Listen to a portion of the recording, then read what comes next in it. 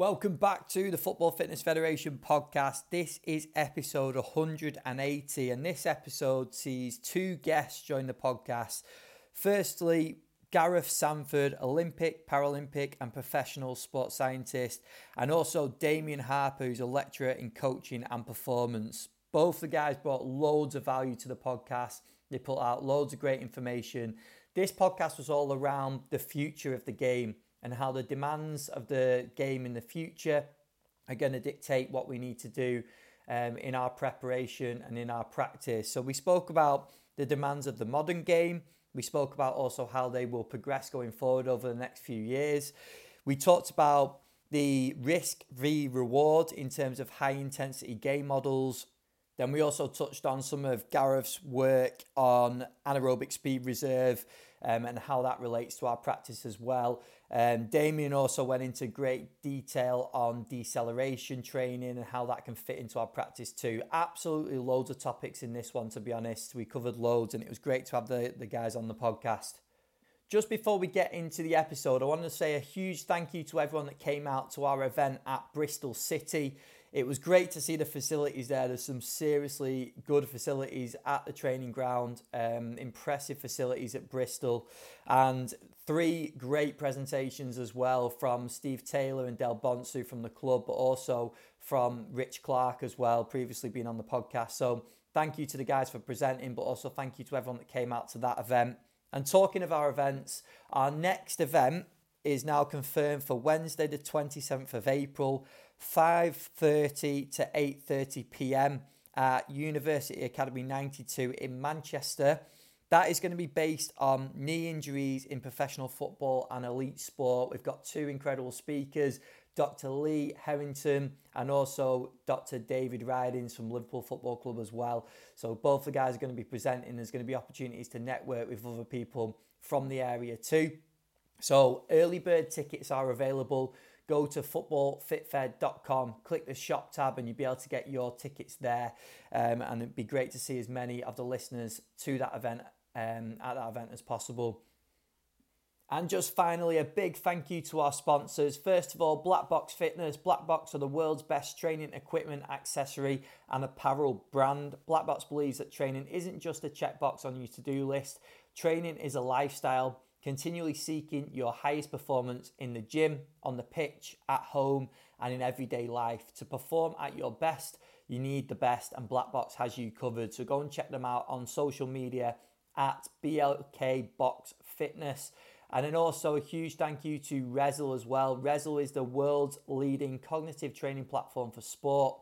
By using VR technology, Rezzil and Player 22 can create game-style scenarios and recreate pressure to help you prepare for the real thing. So go and give those guys a follow at Rezzil, REZZIL _ over on social media and keep up to date with some of the impressive work they've got going on as well.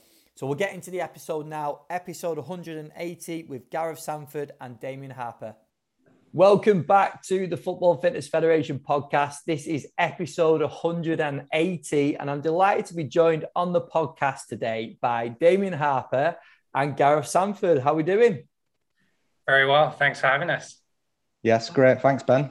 Thank you for coming on, lads. I really appreciate it. We were just saying before we started recording that this one's been in the pipeline a little while, but I've been looking forward to getting into the topics that we've got coming up. But in true podcast style, let's go into a little bit of background to start with. So, Damien, do you just want to kick us off? Your background, your career that sort of led you up to doing what you're doing at the moment?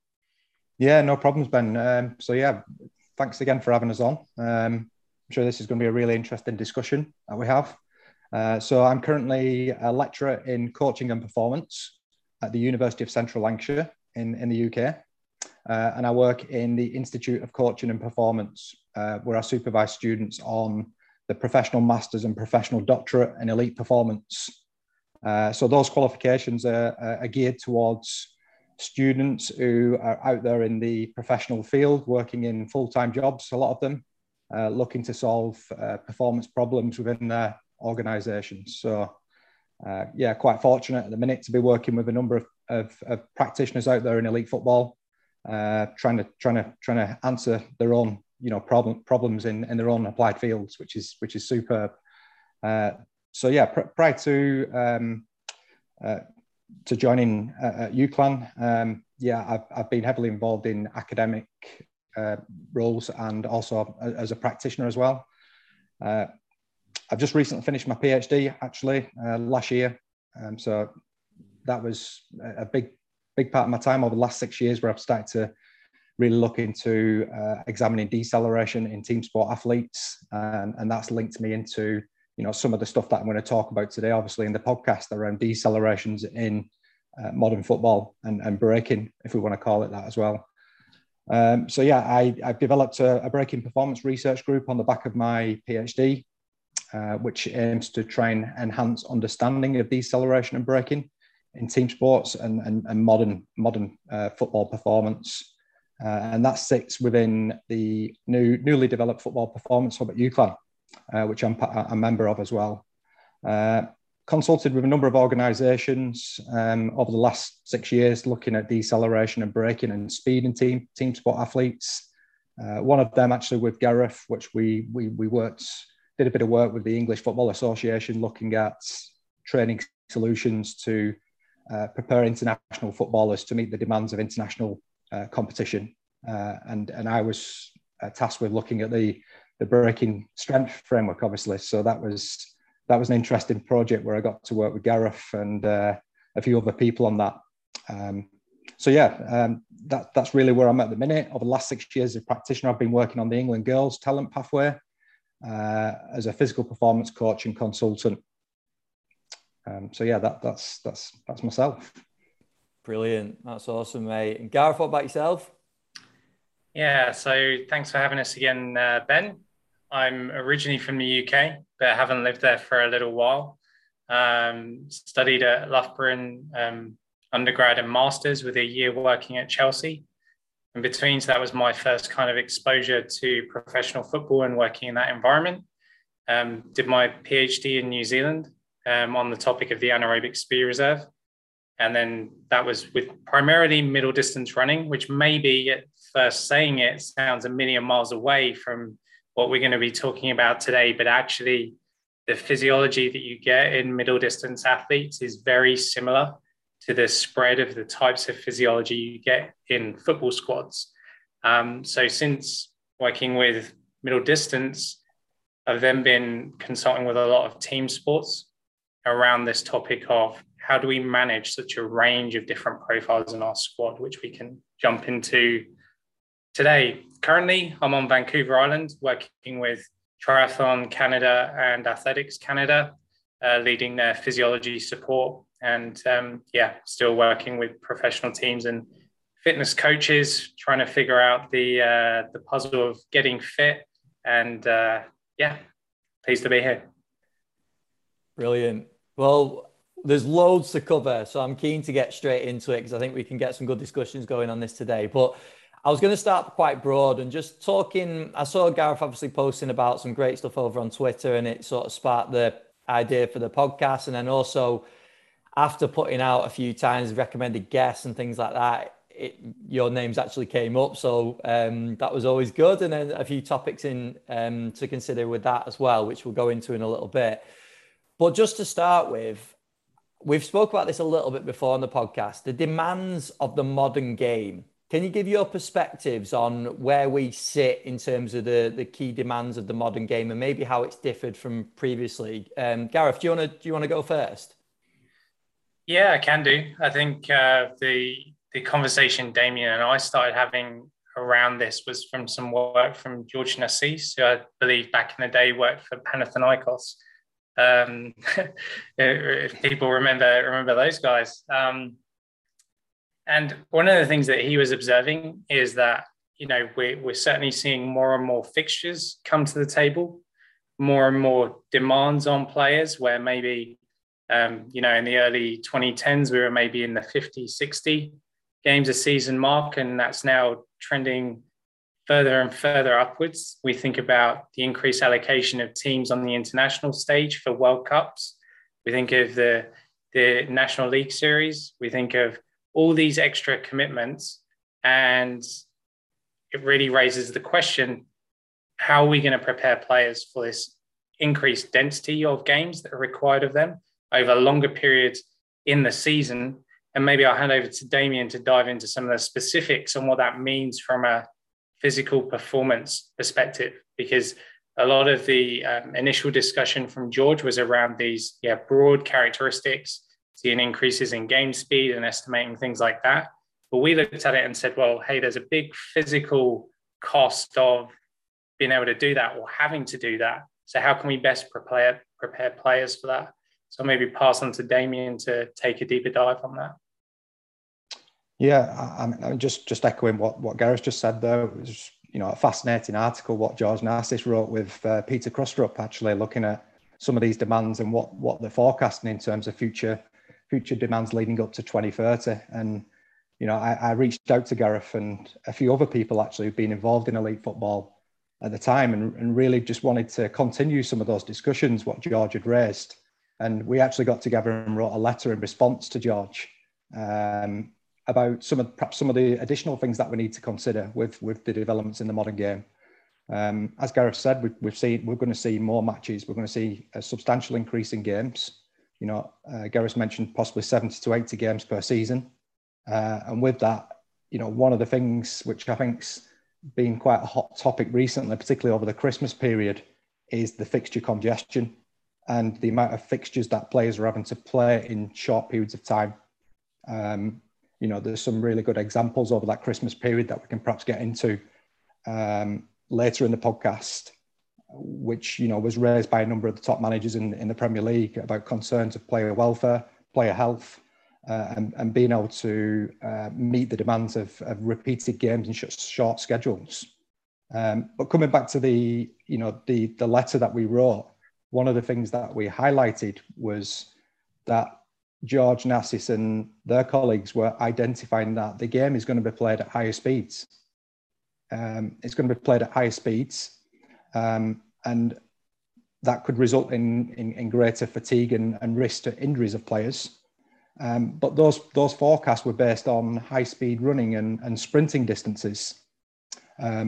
So one thing we wanted to highlight, and this is certainly something which I'm really keen to explore more depth into, is that these high-speed running and sprinting distances don't necessarily consider short accelerations and decelerations.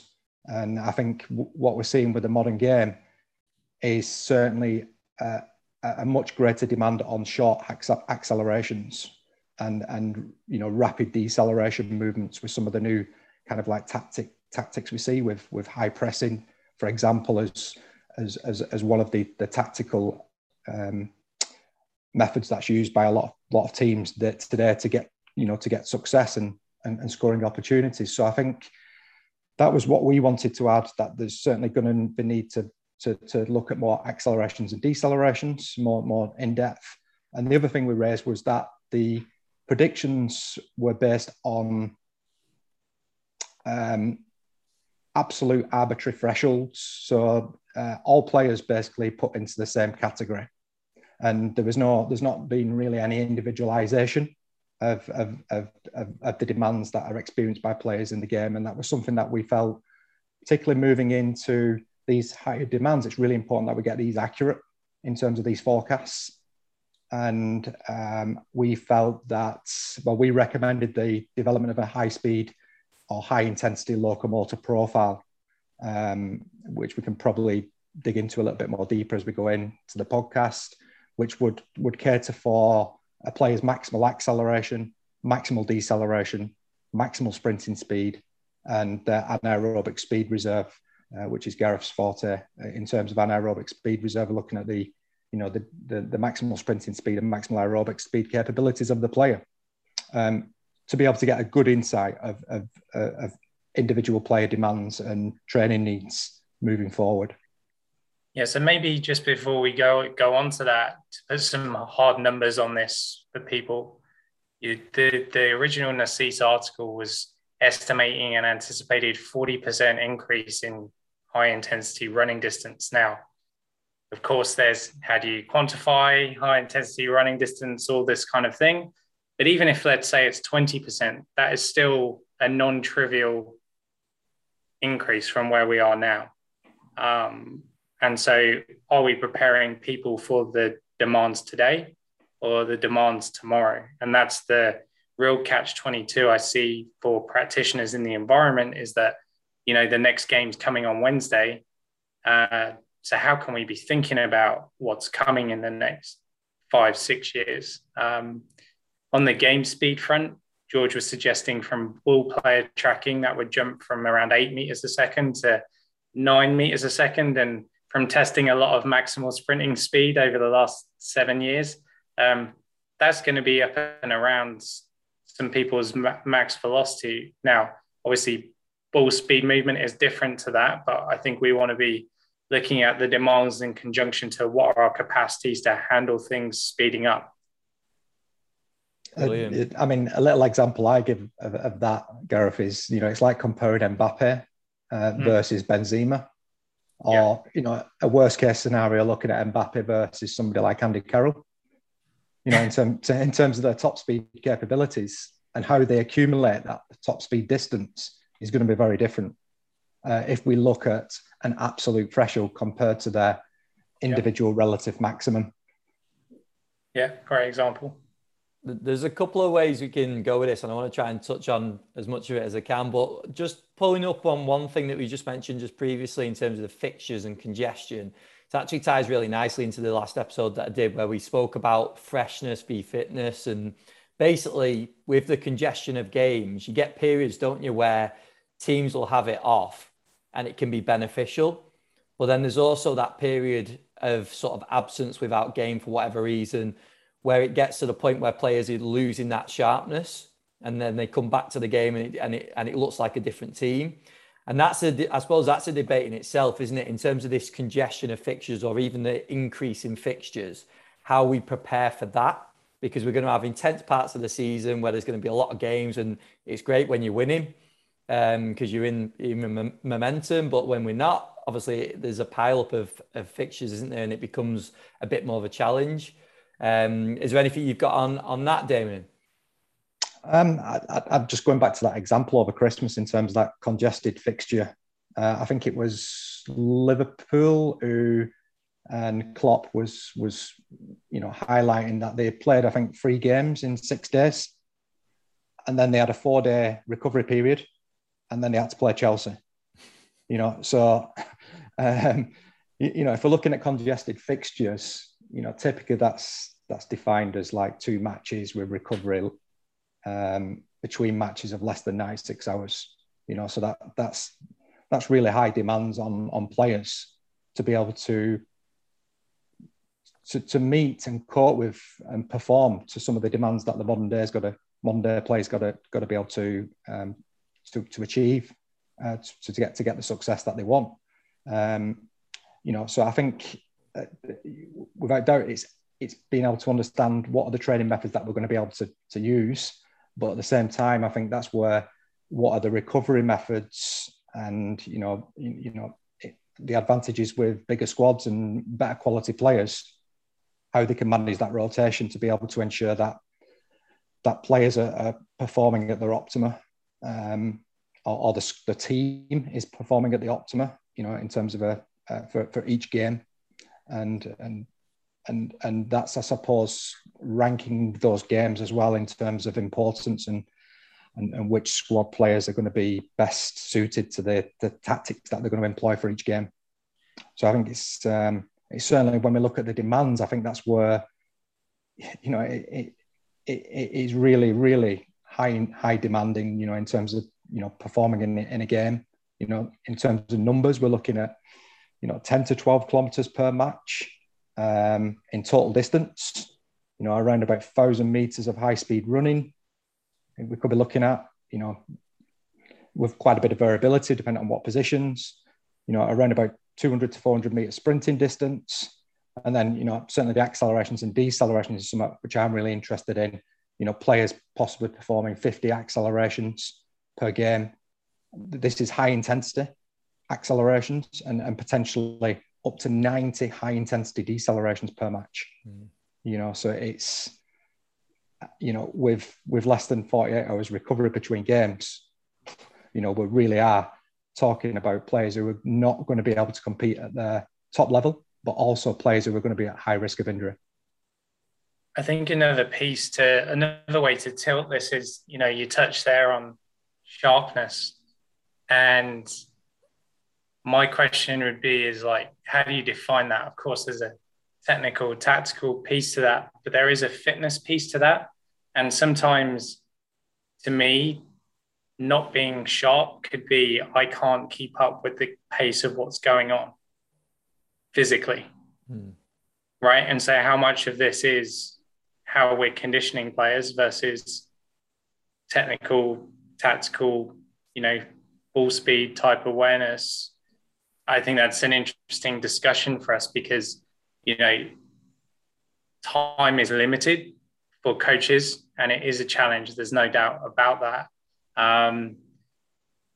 But how across the season can we build a player's fitness beyond pre-season? Rather than maybe the scenario where we finish pre-season and that's as good as it gets and it's like holding on.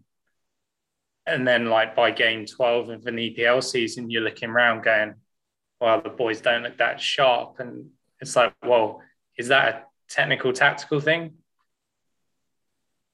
Maybe not. I think it's an important thing for us to reflect on. Because something I'll just share that I see a lot is that there's a big emphasis on the high intensity side and a big tension between what should be sports specific and what should be building physical capacities to support performance. And, there are two pathways to develop that aerobic system from a more continuous low intensity side and the high intensity side. And so we really want to make sure, in my opinion, that we're building both of those throughout the season. And the high intensity pathway, when you're in deep fixture congestion, you can't just pile on more intensity, so there needs to be some kind of strategy, in my view, around this low intensity and critical speed type aerobic conditioning to enable you to continue to build fitness over time. I think of it like a bank where low intensity work on the aerobic side is like making deposits into a bank.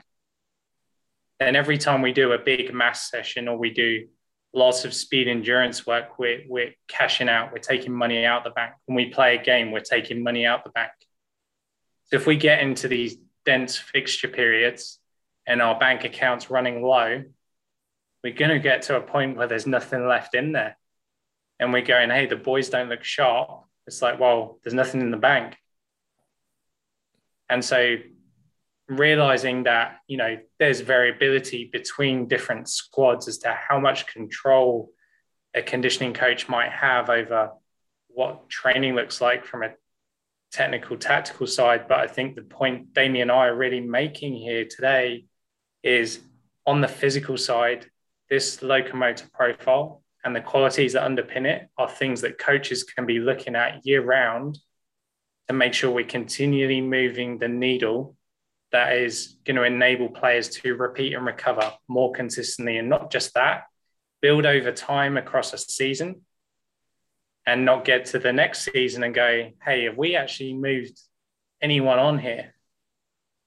And because the game is so day-to-day for practitioners, that's a real big challenge. Like I speak to a lot of people and, I've had some coaches say, hey, like I've been at a club, 5+ seasons, and I'm not sure how much we've moved people on in certain areas. And, I think when you hear stuff like that, we've got to look at that and go like, how are we delivering this? And what are the ways we can add on? And I'm not saying that footballers need to train like endurance athletes, but there are principles of aerobic training, of, middle distance running and other team sports that can really apply here to give players the edge in building those capacities over time. Yeah, definitely. Yeah, I think in terms of the sort of fixtures, congestion, all that, we can't battle it too much because essentially it's gonna happen, isn't it? But what we can do is what we're talking about now and come up with strategies where we can prepare players in the best possible way. In terms of what that would look like then throughout a season, starting on the aerobic side a little bit more, and then I want to touch on the accel decel component as well, Damien, in a second. But Gareth, to start with, in terms of like week to week, day to day, in terms of practically how that informs our practice throughout a season, what would you say that looks like? Yeah, I guess if we zoom out bigger picture, we mentioned at the beginning the anaerobic speed reserve, and I would start here because the first thing you want to do is understand the distribution of the types of athlete profiles you have in your squad, meaning that some players are going to come to the game more speed-based, someone like Bukayo Saka, Hudson-Odoi, these kind of players, right? They're going to come at the game for a more speed-based end. Then you're going to have players at the other end of that, right? Like your Jordan Hendersons and James Milners of this world, right? Which are maybe Bernardo Silvas that are going to run you 12, 13 Ks in a game, right? And then you've got everything in between. So what the anaerobic speed reserve, which is the speed range from the max aerobic speed to the maximal sprinting speed, what those two values allow you to do is essentially understand the relative balance of those two measures across your squad. And that can really highlight, well, who's more speed oriented, who's more endurance oriented. Then from there, we can have better discussions about what might be appropriate methods to really maximize conditioning in those individuals. That's on the individual side. I also think on the sort of tactical, technical training side, you want to understand the distribution of what your coach's method is giving you in terms of stimulus. So if we took Jurgen Klopp and we took Jose Mourinho and we took Pep Guardiola and we took Mikel Arteta, we would get 4 different training models that have slightly different emphasis in terms of what they're conditioning, right? Whether it's small-sided games, or a Thomas Tuchel that may be a bit more low-intensity German type model, right? We want to understand that because then from there, we can map on top of that our player profiles and go, okay, this model is probably going to suit either, people in the middle or endurance types a bit more. That means when the players aren't doing that stuff, we need to really focus on these areas. So by setting things up right with profiling, you can really make one decision that, gives you several individual actions afterwards that you just don't have if you're not making those upfront calls. So from my side, I think I talked about a bit earlier, there's 2 strands of developing aerobically, right? There's your low intensity continuous work, and there's your high intensity work. So generally speaking, like I said, with the bank analogy, the low intensity and critical speed work, critical speed is approximately in football players, typically around 80% of their max aerobic speed. In elite endurance athletes, that can be as high as 95%. So that suggests that there's probably a big headroom of aerobic training conditioning there for football players if we can look at maybe microdosing that kind of stimulus. We see a lot of that in like the strength training literature application to football.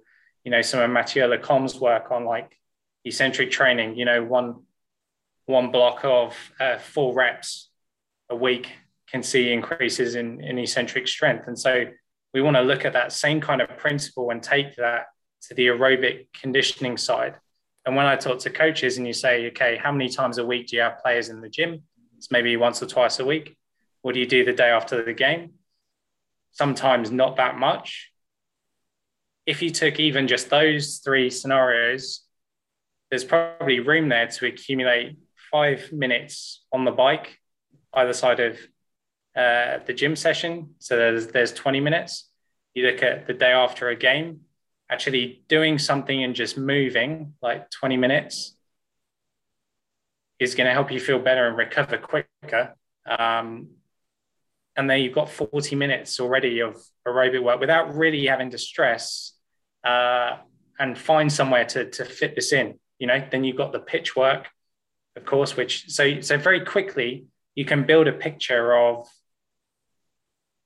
is aerobic work in the program week in, week out. So step 1 is like, are we looking for that? Are we making sure that is there? And then step 2, I think a hard thing with the low intensity stuff is it can feel redundant. I understand why some people might feel like that about the low intensity stuff, but the aerobic system isn't a light switch, right? You can't just decide like we're going to do a few sessions and then it's up. What we get if we just full on high intensity stuff is like we get a boost and then it kind of plateaus, and you can't just keep adding more intensity, you kind of stagnate. So if you want to build, like imagine a crescendo in music, right, that grows over time, the low intensity stuff has to layer like the bank, and that's going to enable us to do a greater capacity of high intensity work. And so I know one of the things we talked about before, Ben, was like high intensity pressing game and this kind of thing. And it's like my thing with all of this, I get asked a lot, like, what do you think of this high speed running distance or the other? And the question is, what is the cost of the athletes to do that? Because number one, it's not the same for everybody. It's all relative to their individual physiology. So what proportion of mass, what proportion of critical speed? If it's above mass, what proportion of their anaerobic speed reserve are they having to work at to do that? Because we know that working at higher percentages of those markers represent or associate with greater fatigue. And so if we're not looking at it against those things, then we don't really know the answer to that. And Damien talked about getting individual. You know, this is a real key piece for me. If we're trying to do this 3 times a week, then we might be able to do it once, but come back again and do it on Wednesday.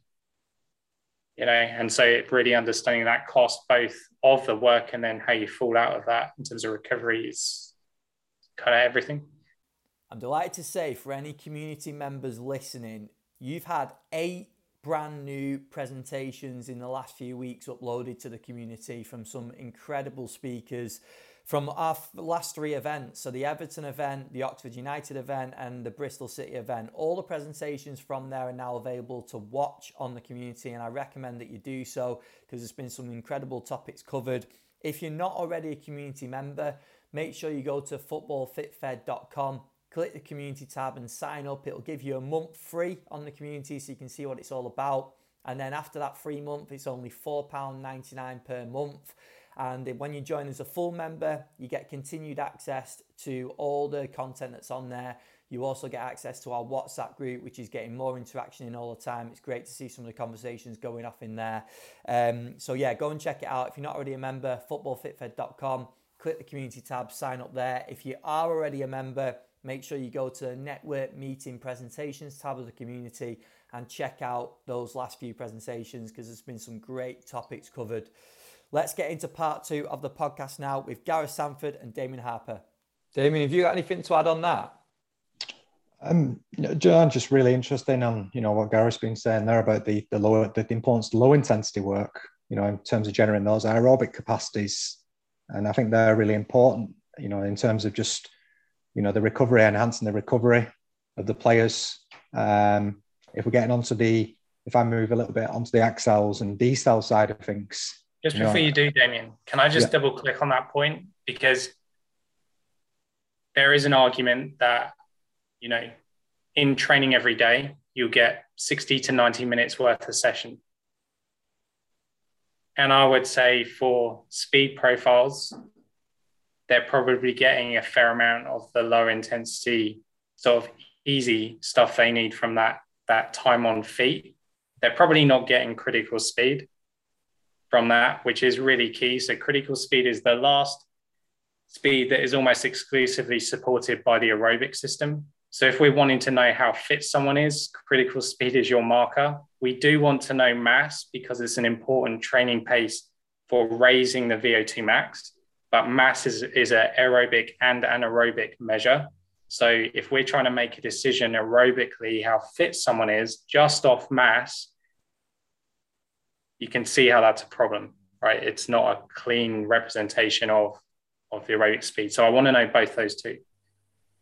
But if we take the endurance athlete or the endurance profiles who are in that same training model, I don't think even training 60 minutes, 90 minutes a day, the low intensity stuff is probably not abundant to really be maximizing the gift they're bringing to the game.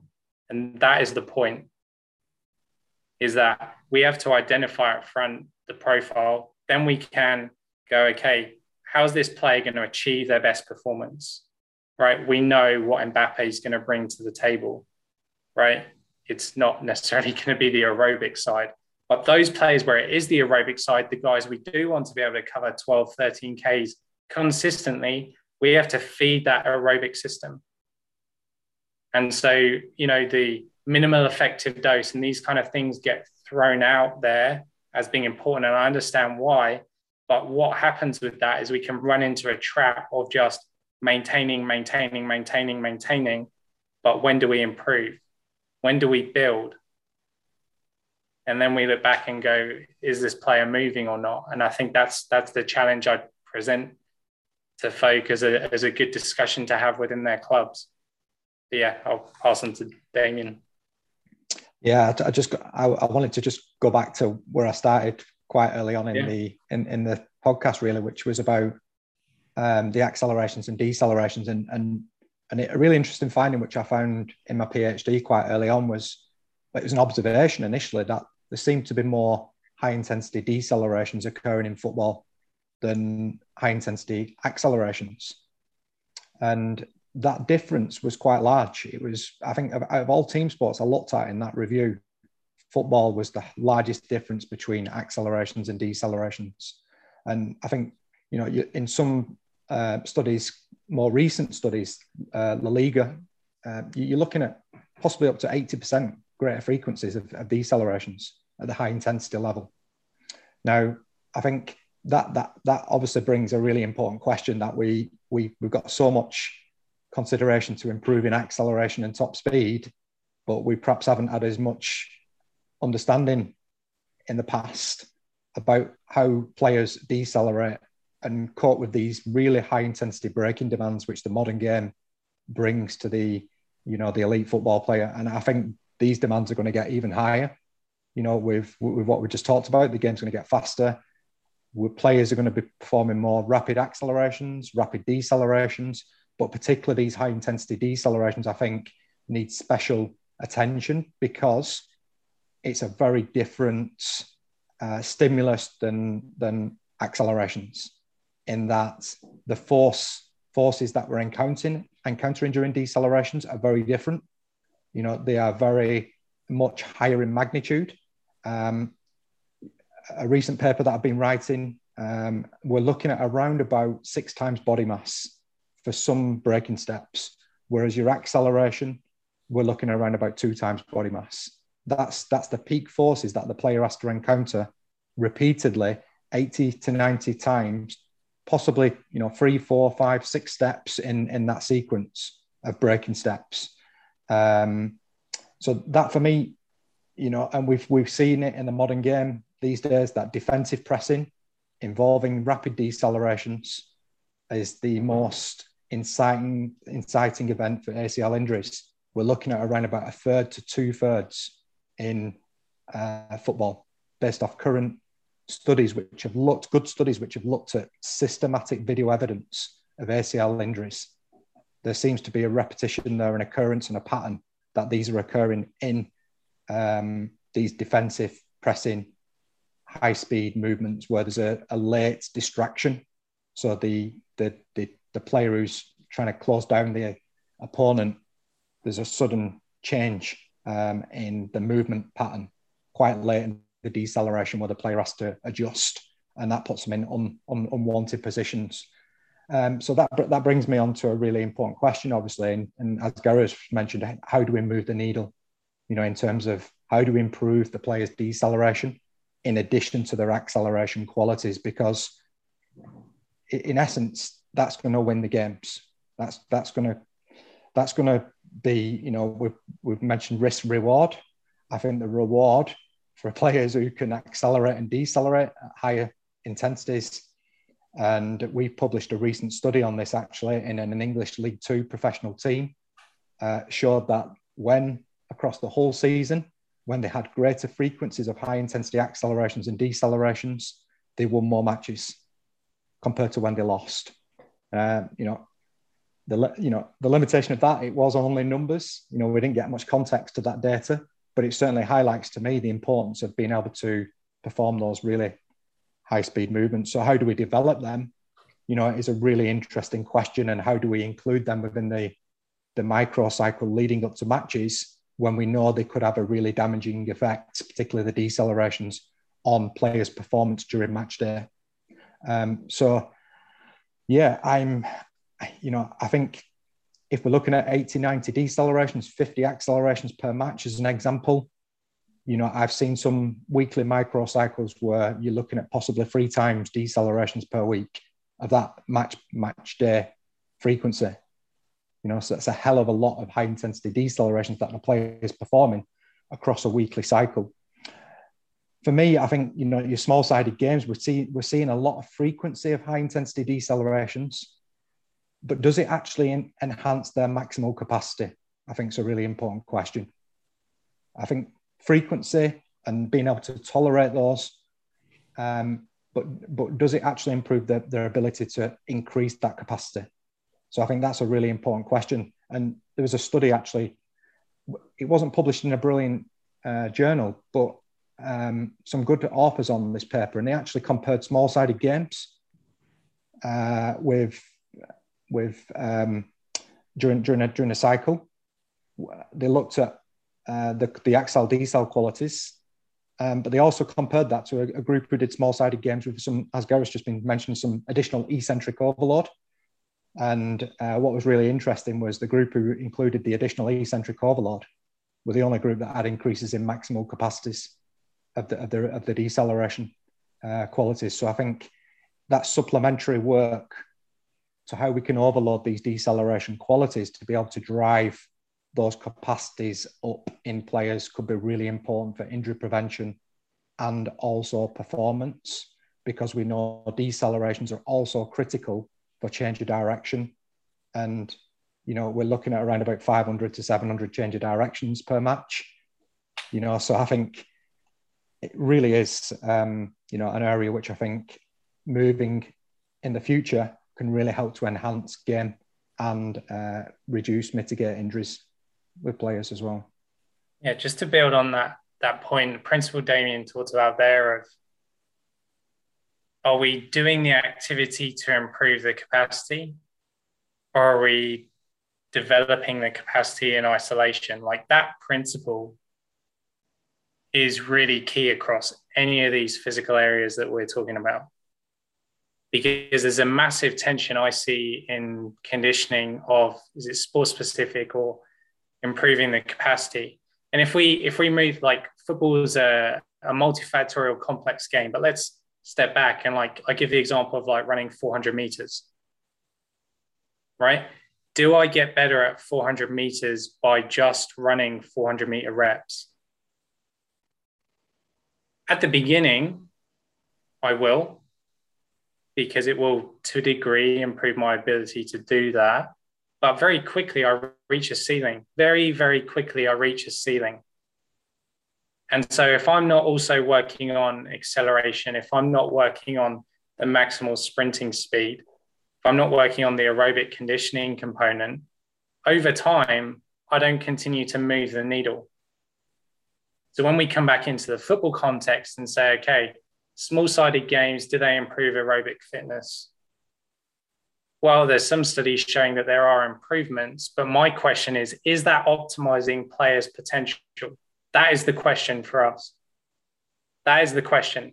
And if the demands are going up in the way that we see they are, both in terms of number of games and the heights of what Jurgen Klopp's teams are doing and the high pressing and Pep Guardiola, the way that's pushing the game forward, we have to ask a better question of how, alongside these specific elements, which are always going to be there and are always important, how are we supporting those capacities to really move that specific stuff to the next level? Because my feeling is if we're just relying on the specific stuff, we don't really have much of a bank account to draw on when it's really comes time to those deep competition periods with lots of games, lots of time needed to recover, to actually handle that and handle that consistently and go on a run as a team when everyone else is starting to struggle because there's lots of games. And so that principle applies whether we're talking about acceleration, deceleration, or the aerobic and sprinting speed ends of things. Yeah, I think it's really interesting. And in terms of, we're trying to cater for majority here, aren't we? There's always going to be cases that people bring up where they'll bring up, like we've talked about some of the players we've spoke about already, the Mbappes, and then we're talking about the 1%ers, aren't we? Whereas we've got to try and tackle the majority and think about in context of who we're working with as well. And I think exactly, like 99% of your squad are not Mbappe, right? If only. yeah, exactly. No, but I think it's really important, isn't it? It's important for the listeners to consider who they're working with, how this fits into their context. But then I suppose the other thing that comes into this, which is maybe a different discussion altogether, is the culture and certain biases towards, like when you were speaking, I was thinking the amount of coaches that were saying, we get our fitness work from the football, from the technical side. And it's just that mindset, isn't it? Whereas we're saying, well, yeah, that's fine, but we're talking about extras we can put in. And you've just mentioned before how it can practically work in a day or even a session where it doesn't even disrupt anything. Yeah, that's right. And I think there's a piece for practitioners of like, what can we control? We can't necessarily control what the 60 to 90 minute session is going to be on the pitch. If we have 15 minutes in the warm-up, we have some time there to get creative, right? And implement some of these microdosing of the different stimulus and do it at a low level where it's not really interfering with anything else, right? So step one is like, are we looking for these things? And are we looking for these things year-round consistently when there's an opportunity to steer into these qualities year-round so that we are building capacities all the way through? You know, I just had a call with a coach yesterday. They've got about a 10-day break now before the last 7 games of the season. You know, that time of the season, players are tired. So our discussion was around, okay, what's the most impactful but least fatiguing thing we can be doing? So the conversation was in this, how do we microdose these things in? We're playing lots of games. Is mass the focus? Well, maybe if we want a little bit of a boost, but how's the bank account, right? Relative to where we are, because we don't just want to be on for game 1 and 2 of that last 7. We want to be there in 5, 6, 7. So is there a way that we can almost have a micro periodization within that to make sure that we're, hitting our stride in game 1, but continuing to build through that last period? Yeah, and just on the aerobic side, like we're talking about stimulus like critical speed, we might be talking about 15 to 20 minutes of work a week. And then sneaking in the low intensity stuff wherever you can. So we're not talking about huge numbers here. And to me, if we can't find 20 minutes when we're professional athletes, I think we should talk about that, you know? So like, these are things that can really be impactful and see changes very quickly in, 5, 6 weeks of doing that work that will set you up. Yeah.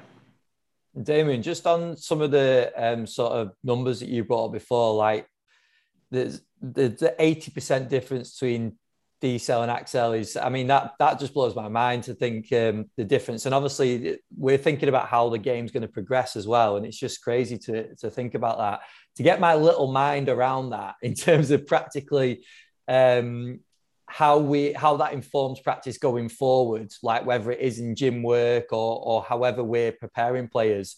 What's the sort of approach that you've got in mind that, or maybe some of the differences that we'll have to cater for going forward? I think, first of all, with them numbers, Ben, obviously, I think with football, there is limitations with the methods as well, which have got those numbers as well. So obviously with decelerations, we know we can achieve higher maximal values than what we can with accelerations. So there's more scope. As Gareth's been saying, the bank counts a bit bigger for deceleration than what it is for acceleration. So we can go over that threshold easier than what we can with accelerations. The other thing to note as well is that football probably is a lot of rolling starts, where even though players might be accelerating maximally, it's not counting as a high intensity because they're already at a moving speed. And I think that's one of the big reasons why we see them the differences with the accels and decels, using current methods and current approaches to quantify in-game accelerations and decelerations. And I think there's a lot of work needed in that area to advance practice. Going back to how I see this developing, obviously being mindful of the stimulus that players are getting, and as we've been talking about, the need to ensure players are prepared to be able to tolerate a high frequency of decelerations. And, that's a very different type of muscular action than what we see with accelerations, which is more concentrically dominated, whereas the decelerations are much more relying on the eccentric muscle action and the ability to attenuate forces. So I think we're seeing more and more technologies now, and I think this is where we haven't in the past, the difficulty in being able to develop eccentric strength, whereas now we've got much more practical means to be able to improve a player's eccentric strength alongside the field-based type approaches. So I think that's where we're going to see, hopefully, more use of technology like flywheels to be able to develop those eccentric strength capabilities, but also on-field work that we can use to overload deceleration actions with a more coordinated, specific action as well. So, for example, that might be similar to like we've seen with acceleration work, resisted accelerations.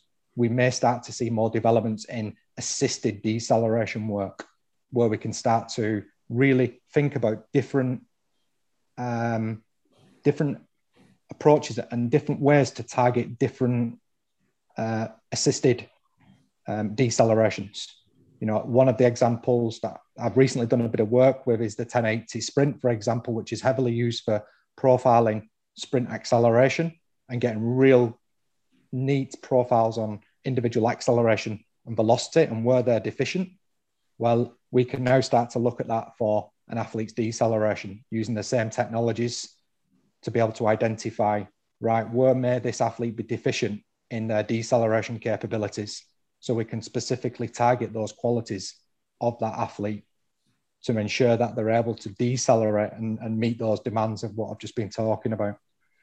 So Damien, I think, if you break down that deceleration piece a bit, are there any specific muscle areas that people should be focused on that maybe have a stronger relationship with deceleration capability than versus others? That's a really good question. And I think, we know, acceleration hamstrings is taught a lot about. Basically, it's the opposite for deceleration. So we're looking at really, really the quadriceps as being critical, and the ankles as well being critical. The ankle and knee, I think we're looking at around about 70% of the impact is attenuated at the ankle and the knee during decelerations. So eccentric strength for the quadriceps is absolutely paramount. But then, we're looking at the ankle extensor muscle groups as well, which, like the soleus and the quadriceps, but also the tibialis anterior, all those muscles that surround the ankle are really critical. So how we can develop the strength in those to be able to generate that extensor moment. Do you have any go-to exercises for those? Is really key. For me, again, like Ben said, it depends on the context. It depends on the population that you're working with and what you've got available. I'm a real fan of the on-field assisted deceleration type work. That's more coordinated, and as Gareth been mentioning before, it may not isolate the quadriceps sufficiently to be able to get that strength in the quadriceps. And this is where, in the literature at the minute, just isolated knee extension eccentric strength has been shown to be an associate of deceleration performance. So I'm being a real reductionist there, aren't I? Something that people have tried to steer all their practice away from for many years, isn't it? Away. But no, that's really interesting. The other thing that I was going to say on that, Damien, was in terms of where that work fits throughout a season, because I've had this chat with a few people before in terms of we have certain parts of a season that are obvious, like a pre-season, an off-season, that there are times obviously we can get more work into players. But then throughout the season as well, we spoke before, Gareth talked about the aerobic work and having periods like you've just mentioned, the conversation you've had recently of a time where players are off for whatever reason or no gains for a period. So there has to be a real element of like flexibility and being able to adapt to those times when they come, don't they, throughout a season, and how the program can be sort of adapted at those times, if that makes sense. Yeah, it's certainly, it's the art of trying to mix method training approach, and I think as we've been trying to allude to, the specific conditioning, the stuff which I call like the breaking performance type exercise is absolutely critical, in terms of being able to break under, in high pressure situations when there's chaos. Absolutely essential that we can build those small sided games work or the specific, unanticipated decelerations into our training so that they get the perceptual cognitive elements. But alongside that, we have to consider the more, like what I would refer to as the breaking elementary and the breaking development type exercises, which target the specific underpinning qualities that are going to give you that ability to then transfer that onto the field of play. And I think that's where, for me, I've been on both sides of the equation, in terms of, I started highly specific. You need to be highly specific, and all this isolated training is rubbish. And then I went more, you need to target the specific qualities, but I think it's a bit of both. You've got to get a bit of both, because the perception action for me is limited by the player's action capabilities. So your perceptual capabilities will be dampened or will be reduced if you haven't got the ability to act. And, your body's perceptual, movement capabilities is really, for me, run by damage reduction. It's trying to reduce the potential damage to the organism. So I think that's always in the back, that subconscious control of movement, particularly with deceleration. And I think that's where we need to develop those qualities, those underpinning qualities. It's really important. And, somebody who hasn't got them qualities, I would say, you can do as much acceleration and speed work, but when that could potentially be harmful, because you're increasing that player's momentum without them having the ability to then be able to reduce that momentum. And that's something which I think the profiling should be able to, advances in profiling, we should be able to see where the player's acceleration is compared to their deceleration. I think as well, to build on that, a good principle is like weekly, are we really clear on which of these qualities we're building and which we're maintaining? And if we're not doing one of those, then we're probably detraining it.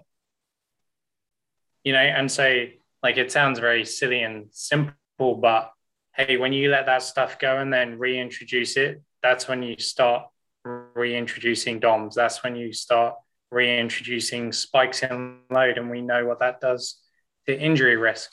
So I think that's a key kind of heuristic that coaches can use on a weekly basis, is like, here's my checklist of the 6 qualities. So just to reel them off, maximal sprinting speed, maximal aerobic speed, critical speed, acceleration, deceleration. What have I missed?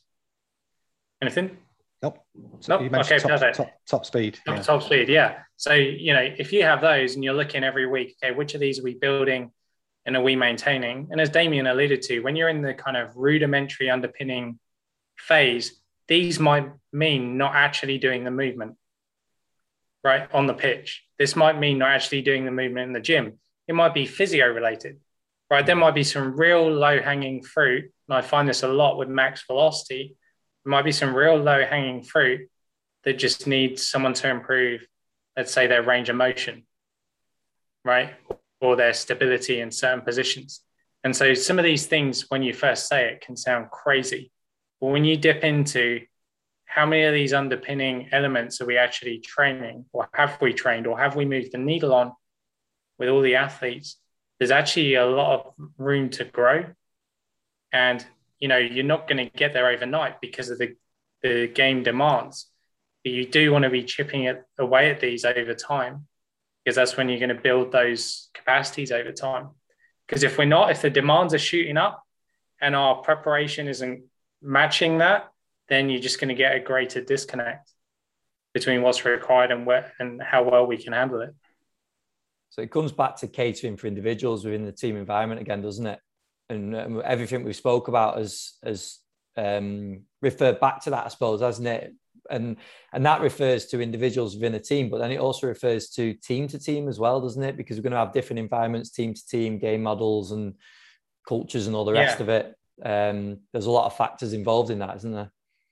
Yeah, that there are, but hopefully what this framework kind of does is almost like streamline the big rocks for people in terms of focus. So like step one, as you said, Ben, like across squads, what the coach's model is giving you is going to be different from a physical prep standpoint. So let's understand that.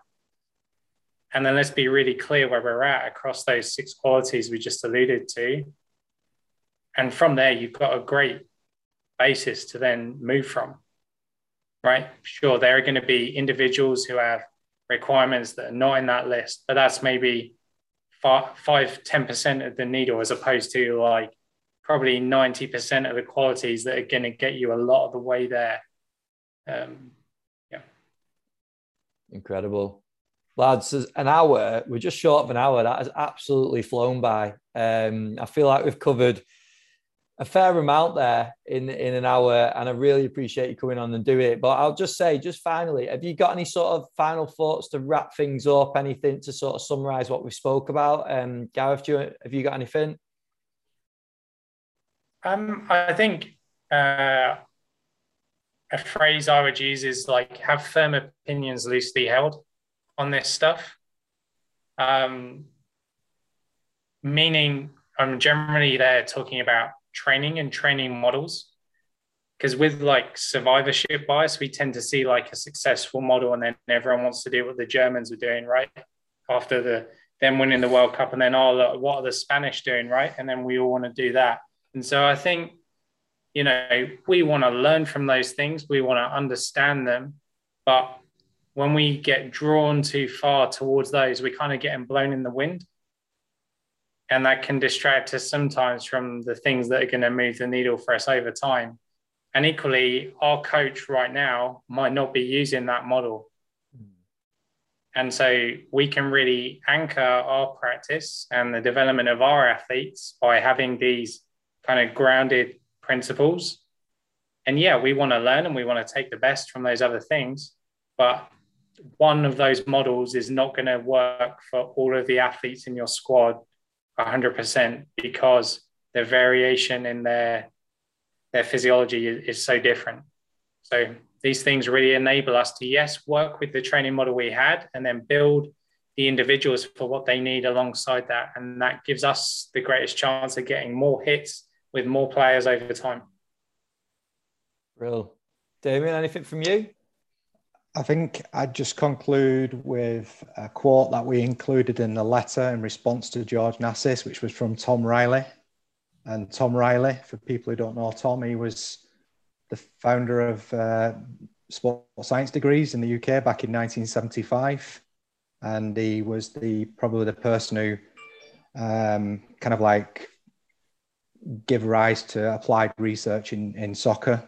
And his quote, which has stuck with me throughout all my education, is we need to have an intimate understanding of the demands of competition, the adaptive response, and the assessment process to be able to advance our understanding of support. So I think that for me is a nice finish, really. Yeah. Brilliant. And everyone will be trying to follow the English way once we win the World Cup this year anyway. So that's going to be the next trend. We can only hope, Ben. We can only hope. Lads, this has been brilliant. I've really enjoyed it. I could have probably done this all day. So I really appreciate you giving up the time and coming on. Just finally, to keep it up to date with what you guys have got going on, some incredible stuff that you've been releasing recently. Do you want to just give any sort of handles where you want to direct people? Gareth, do you want to go first? Yeah, people can find me on Twitter at Gareth_Sanford. DMs are open, so feel free to reach out. And you, Damien? Yeah, so you can contact me on Twitter. I'm only on Twitter at the minute, unfortunately. So it's DHMov on Twitter. And also, hopefully, shortly, a website which will be devoted to human braking performance as well. Brilliant. But that's yet to be released. We'll keep an eye out for that. I'm sure that'll go out on the socials once it's live, won't it? It will, yes, definitely. Perfect. Lads, thank you very much. I really, really appreciate you giving up your time and doing that. That was absolutely quality, and stay in touch. Yeah, yes. Thanks, Ben. Thank you, Ben. Wow, I feel like we covered absolutely loads in this episode, and it was brilliant to have the guys on the podcast. So I hope you enjoyed the episode. Takeaways on this one for me, I think it's really interesting looking forward to the future demands, the fixture congestion and the individual demands that are going to be placed on the players and how we go about preparing. Obviously, Gareth spoke about the microdosing, the fitness element, the aerobic aspect of our preparation. I know a lot of people speak about microdosing strength, but that was really interesting for me. And then also, I know he gave a little bit of context to it after, but up to 80% deceleration to acceleration sort of ratio. But I know that Damien sort of elaborated on that to say that a lot of the accelerations were from a rolling start, so it didn't count in terms of the research. But it's still really interesting, the amount of demands that are going to be on the players in the future and how that dictates what we do in our preparation. It'd be great to hear from you on this, actually, in terms of your thought processes going forward.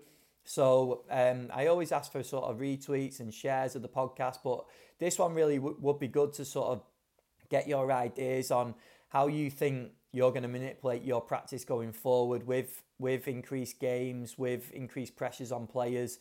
So please reach out. Just tag us on Instagram, Twitter, at FootballFitFed, and also give the guys a shout as well. So Gareth is at Gareth_Sanford. And then Damien is on Twitter at DHMOV. So go and give them a follow. And any sort of retweets and tags, make sure you tag them in it as well as us. So big thank you for you guys listening to the podcast. I really appreciate it. Please give it a share. And if you haven't done so already, please head over to iTunes and drop us a little review in there and a 5-star. And also over on Spotify, you can do that now as well. So where it says subscribe on Spotify, just below that you can click a 5 stars. I don't think you can leave a written review, but if you go over and hit the 5 stars, that'll be brilliant. So really appreciate it. And I'll speak to you again next week in episode 181.